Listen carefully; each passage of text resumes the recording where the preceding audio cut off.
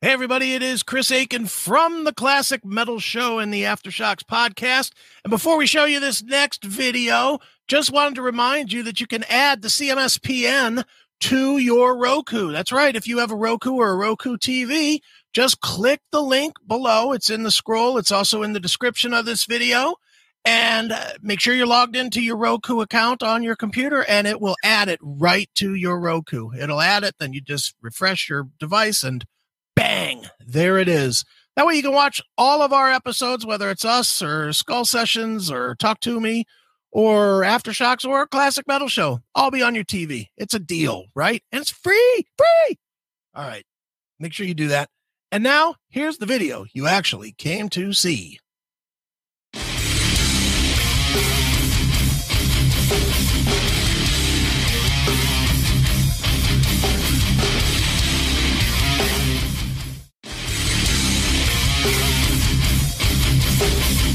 All right, guys, welcome to Talk to Me. This is episode 276 here on the CMS Podcast Network. That is cmspn.com.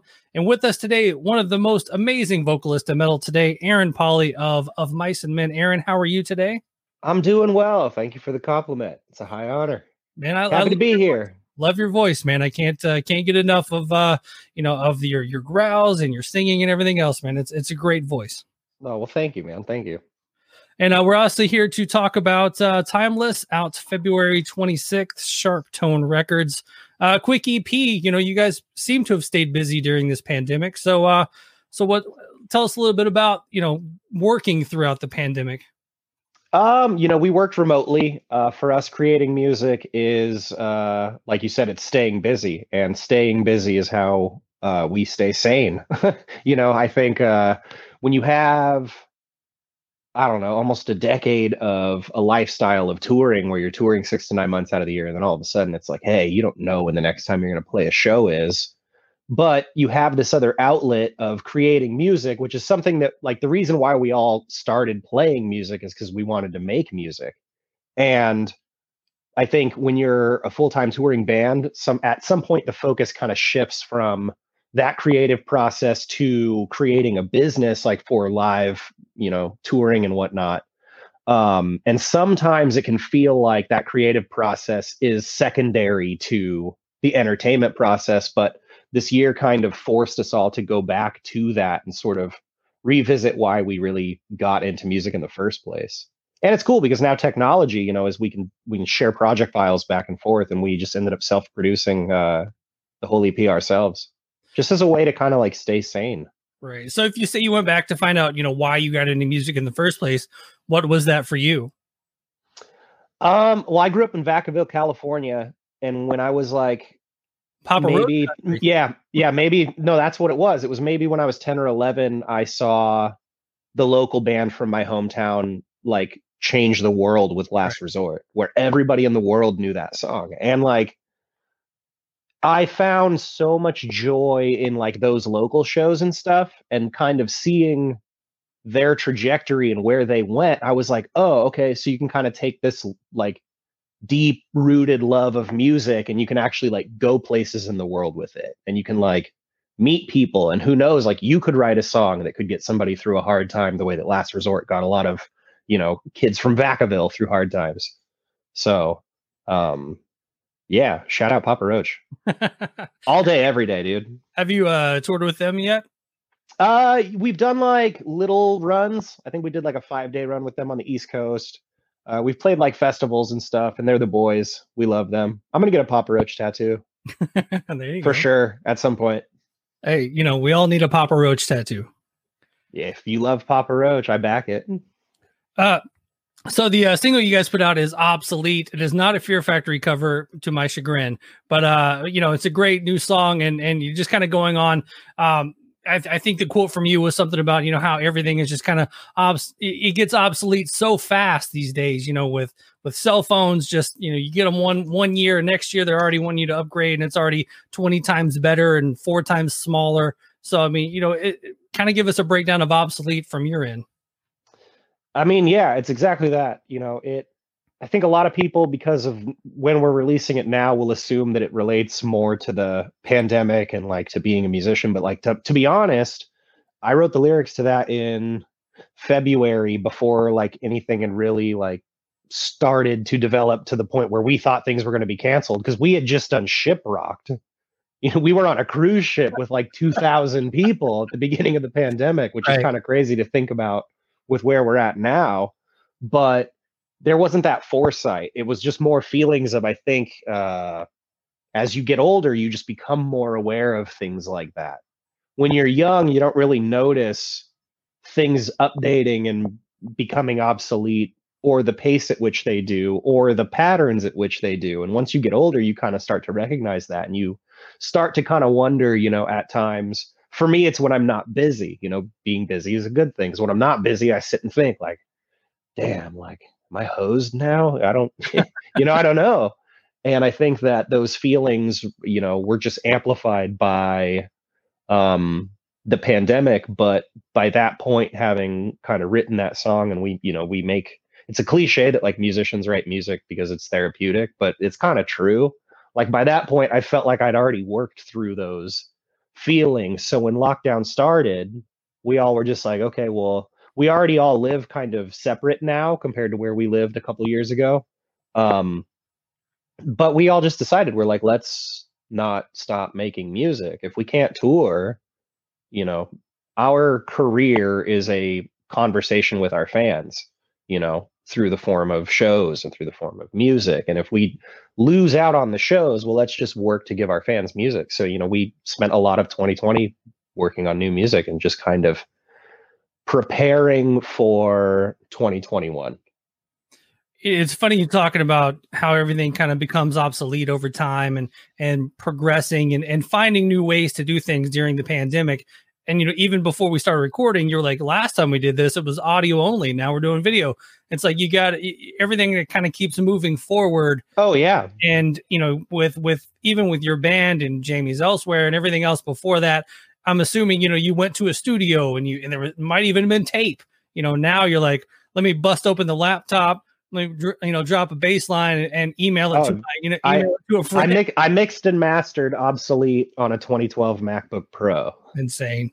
Like, it's, the technology's out there. I've been telling people, you know, when I'm doing interviews, they're like, what would you want to tell fans like about how you made the record? I was like, honestly, we did it with Logic and about $500 worth of plugins that I bought that I've used with Waves. And we did it on a 2012 MacBook Pro by sending files and people's little Focusrites and things. Like, we just, you can, if you're willing to kind of put in the time to learn the software and really just focus like more on what your ears are hearing than like what you're seeing and tweaking with, like, it's possible. And it's really cool because like you said, 10 years ago, that wasn't the case. You know, when I was in Jamie's Elsewhere, I used to produce local bands.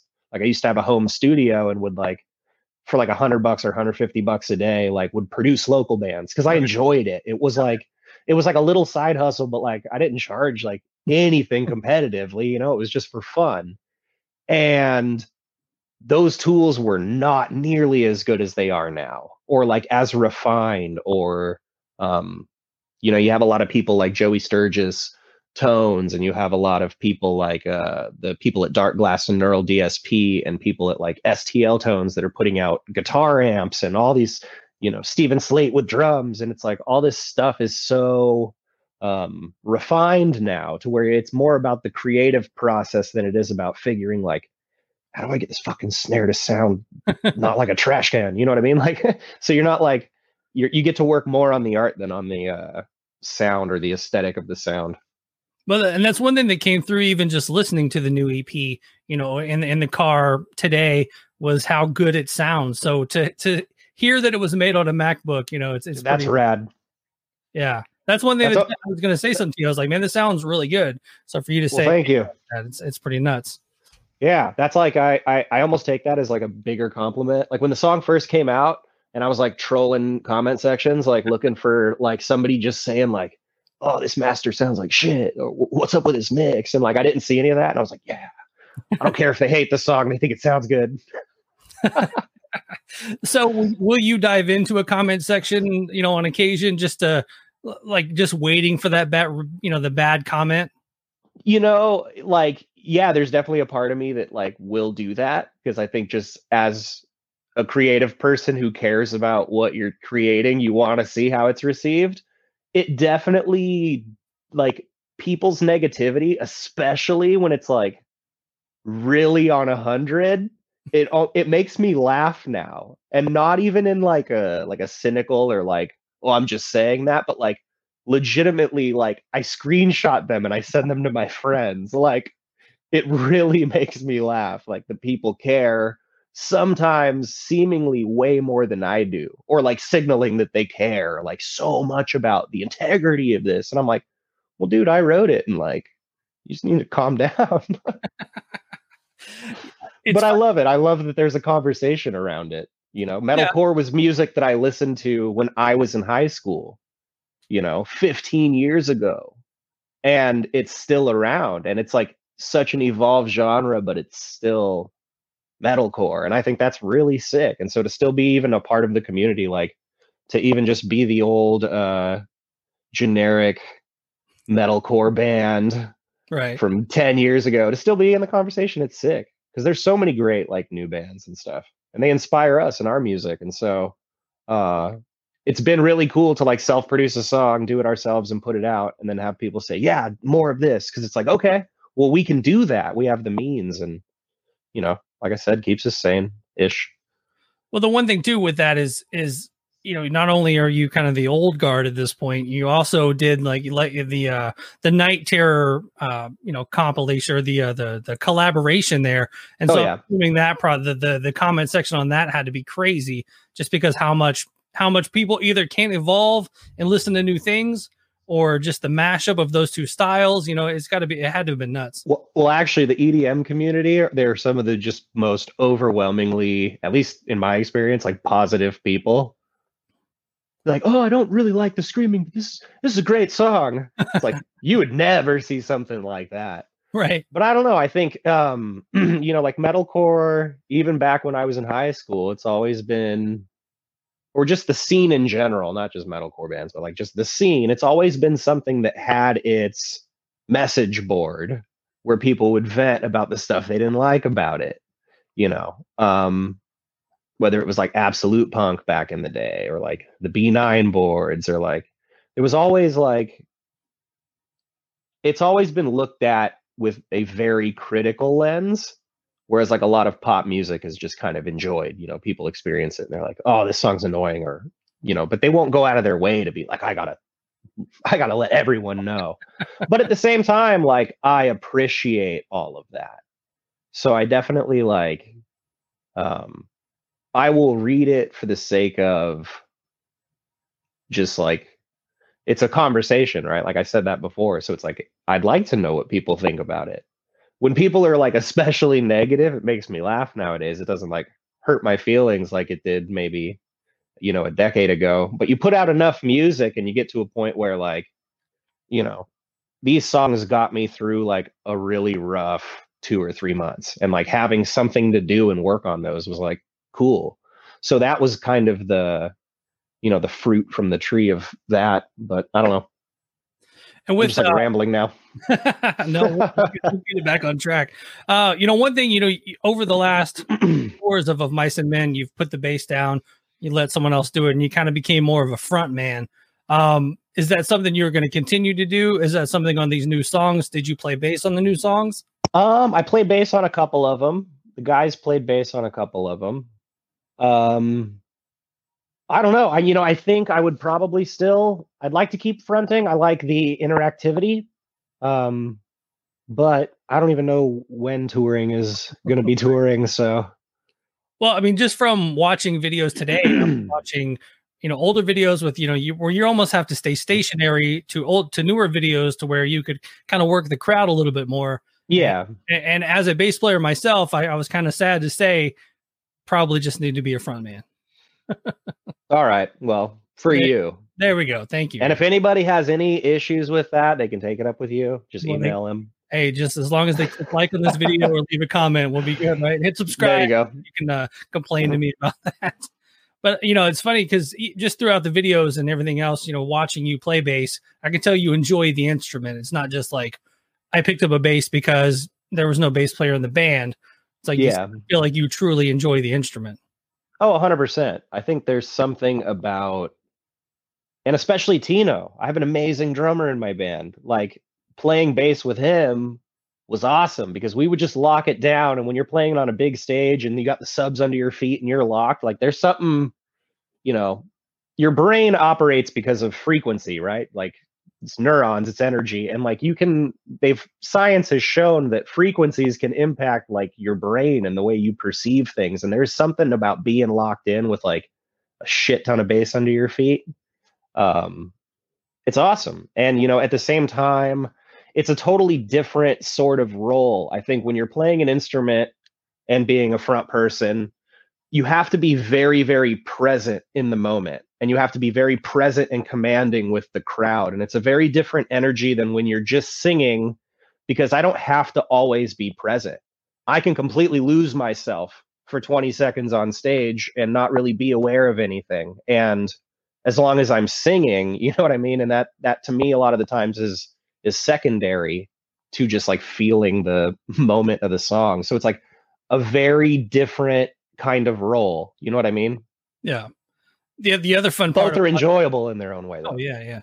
The other fun part of watching today, just kind of going through like a chronological, but it's all out of order on YouTube. So it's like, if your hair is here, then it's this era of the band, and it just kind of continues. Yeah, longer.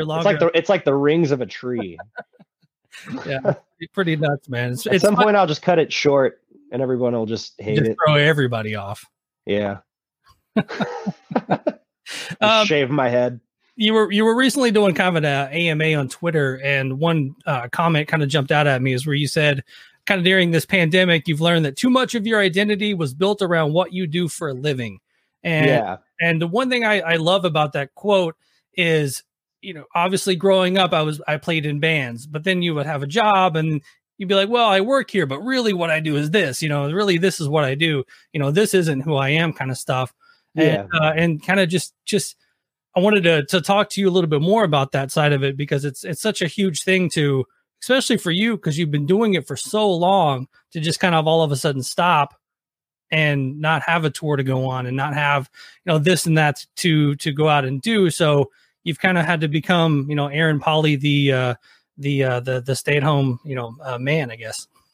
No, it's exactly that. It's human beings, I think, in order for our mental health to have like a good balance, we have to have a sense of duty and purpose. When your duty and purpose is entertaining people, or it's as simple as giving people time and people get excited, like, that's something that I never take for granted. If somebody comes up and they're super stoked to meet me, I'm just like a very normal person, but it's not lost on me that I can literally give somebody a good experience with very minimal effort. And if you put even just a little effort into that, like, you can change someone's day, and it doesn't take a lot. And that's kind of like a blessing in a weird way, to kind of like, that to me is like how I take my ego out of it and still try and fulfill that role. Because there are people who want to try and escape whatever they're going through by coming to our shows or by coming to the meet and greets, and,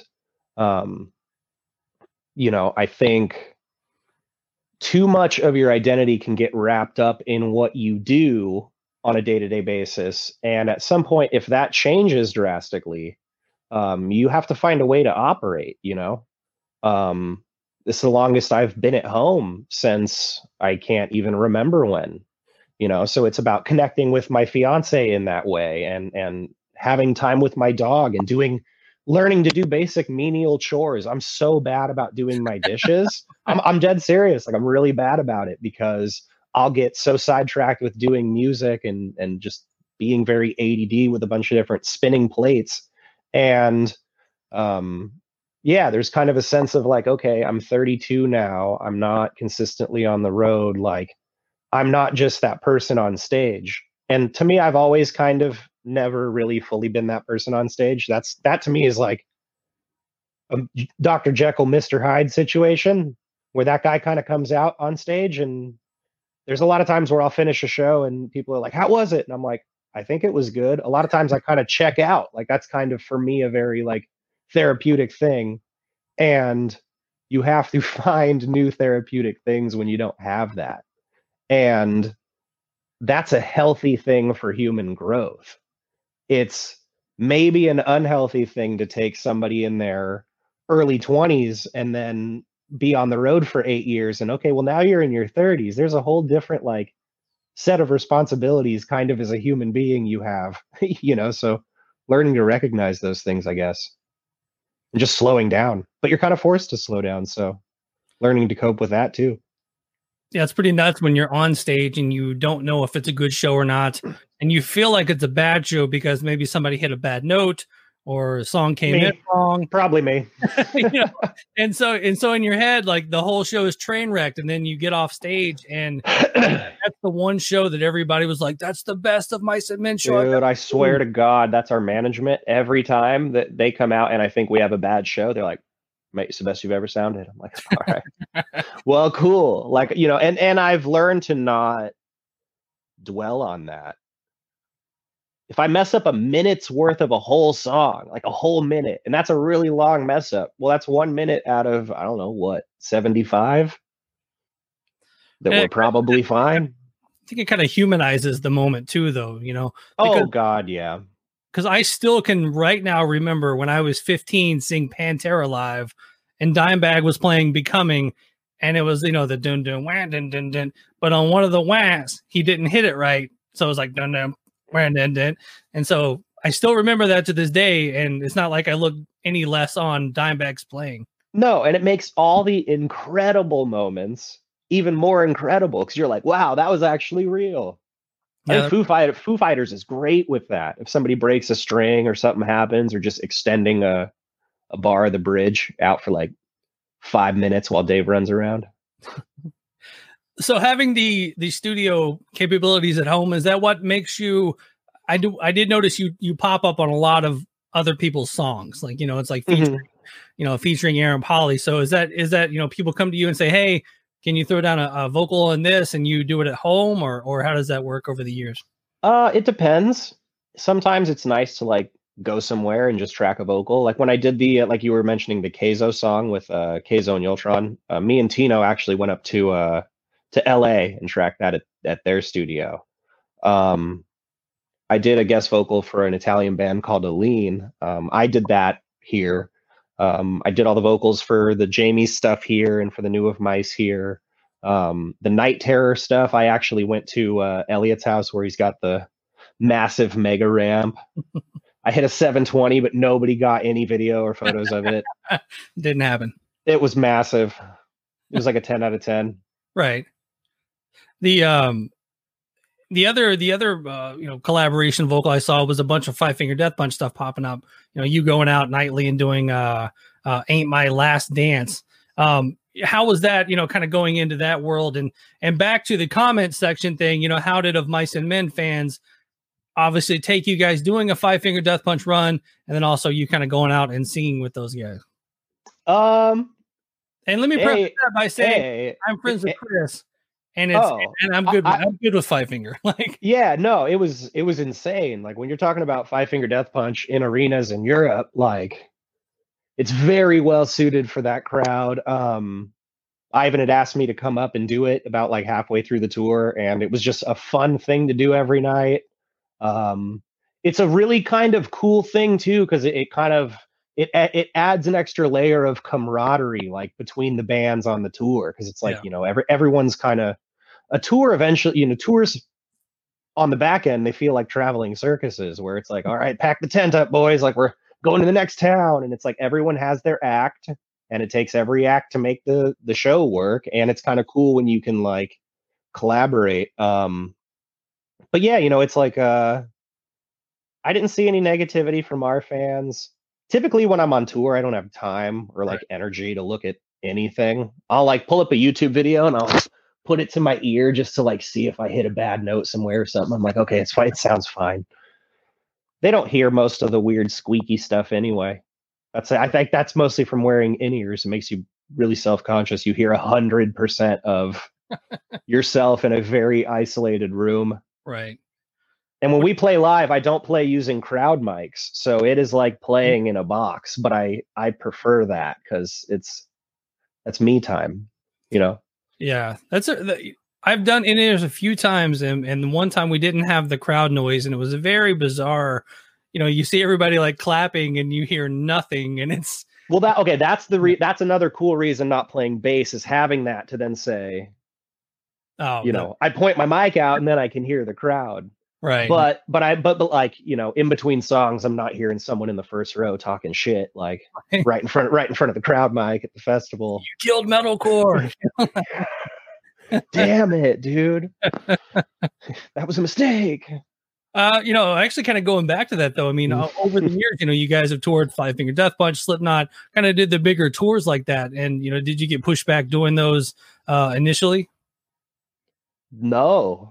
Good. Surprisingly, no. I mean, anybody, I think objectively at the time, especially other like bands in our scene, there's no way, like, there's no real downside to a metalcore band that is like a subgenre going out with a band like Slipknot that can draw 20,000 people in any major market they go to. Like, it exposes a whole genre of music artists to a whole new group of fans. And Slipknot fans were awesome. Like, that tour was great. Yeah. And if it would have been another band, I would have been like, damn, I wish that was us. Like, you know what I mean? So like, we've been very blessed to have been hit up by a lot of these bands to join these tours. And that's just a testament to our fans, making our music as meaningful as it is. Did you guys get to tour at all for Earth and Sky? Was there anything for that? We did a run with Beartooth. We did Shiprocked. No, not really. We did the Earth tour. Mm-hmm. So yes, one, but it's Earth and Sky, and we did the Earth tour. No Sky tour. I guess not. So are we putting out the EP just to put something else out to kind of stay in the minds of people and then do the Sky tour? Or where are we at with that? Kind of. I know our whole, like, once the pandemic happened, I talk about our career, our art being like a conversation, right? So we don't have the live aspect of that anymore.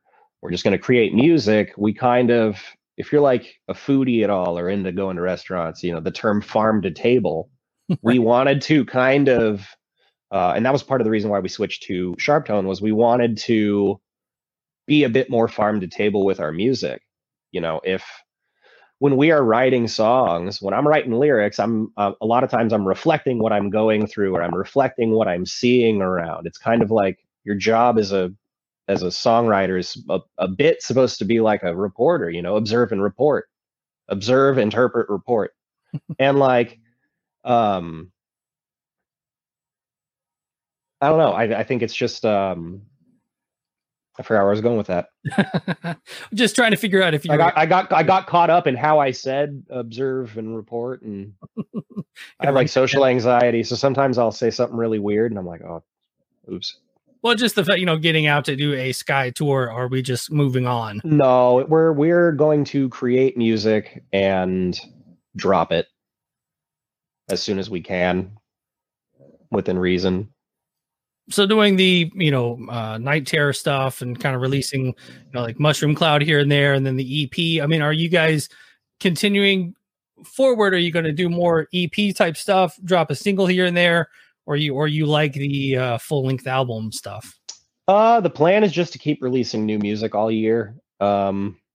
It's cool to release albums, but I think at the same time, like, the way that people consume everything is kind of more of an on-demand basis, and we have found that sometimes a lot of the songs that are really meaningful to us never really get their time in the sun because the singles take precedent, and then the album's out, and then you got to go on tour and work on something else. And it's like a lot of stuff kind of goes by the wayside. Whereas, we, and anybody can disagree. I don't know if you can hear my dog snoring right next to me. I was like, what the hell is that sound? It's my dog snoring.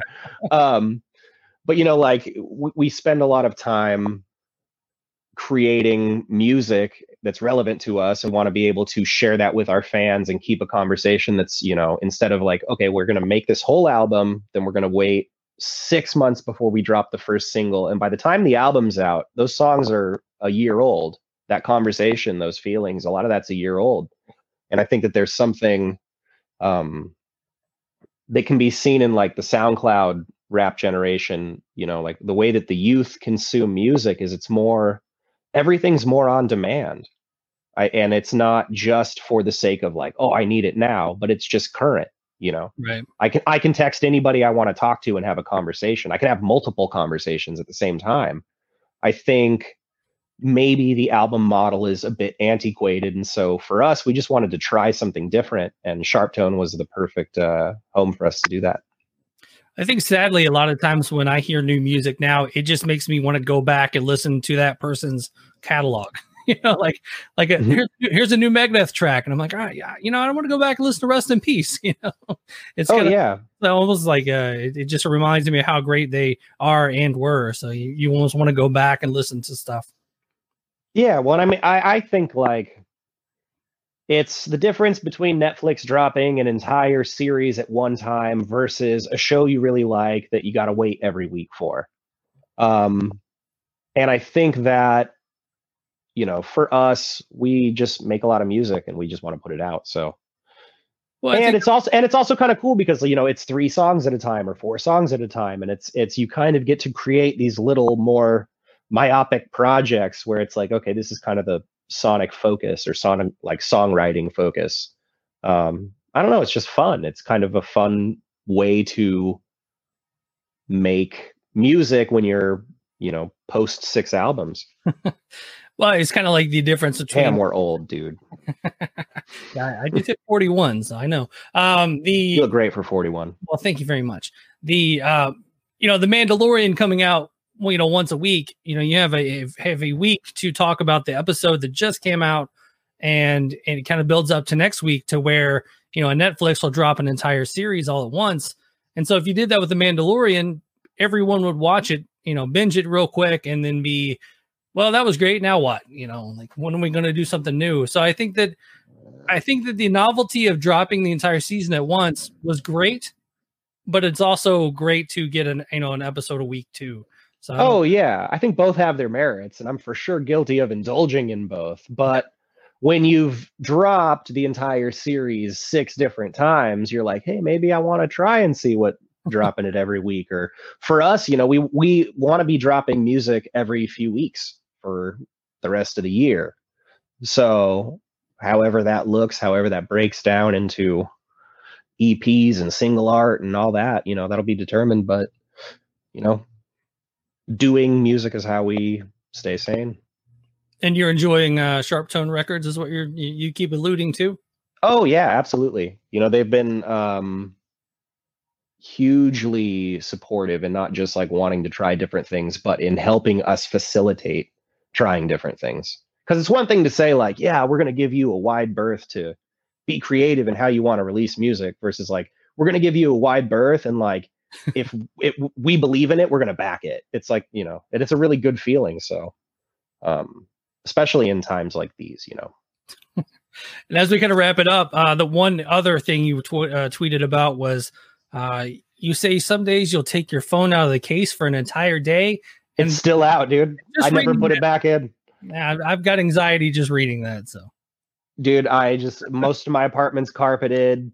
To be honest with you, okay, so I had like one of those like clear polymer cases, and it's old, and so I took it off, and it's really like dingy and yellow, and I set it down somewhere, probably near my computer, and I was just like, just seeing how dingy it was, I was like, I don't want to put that back on.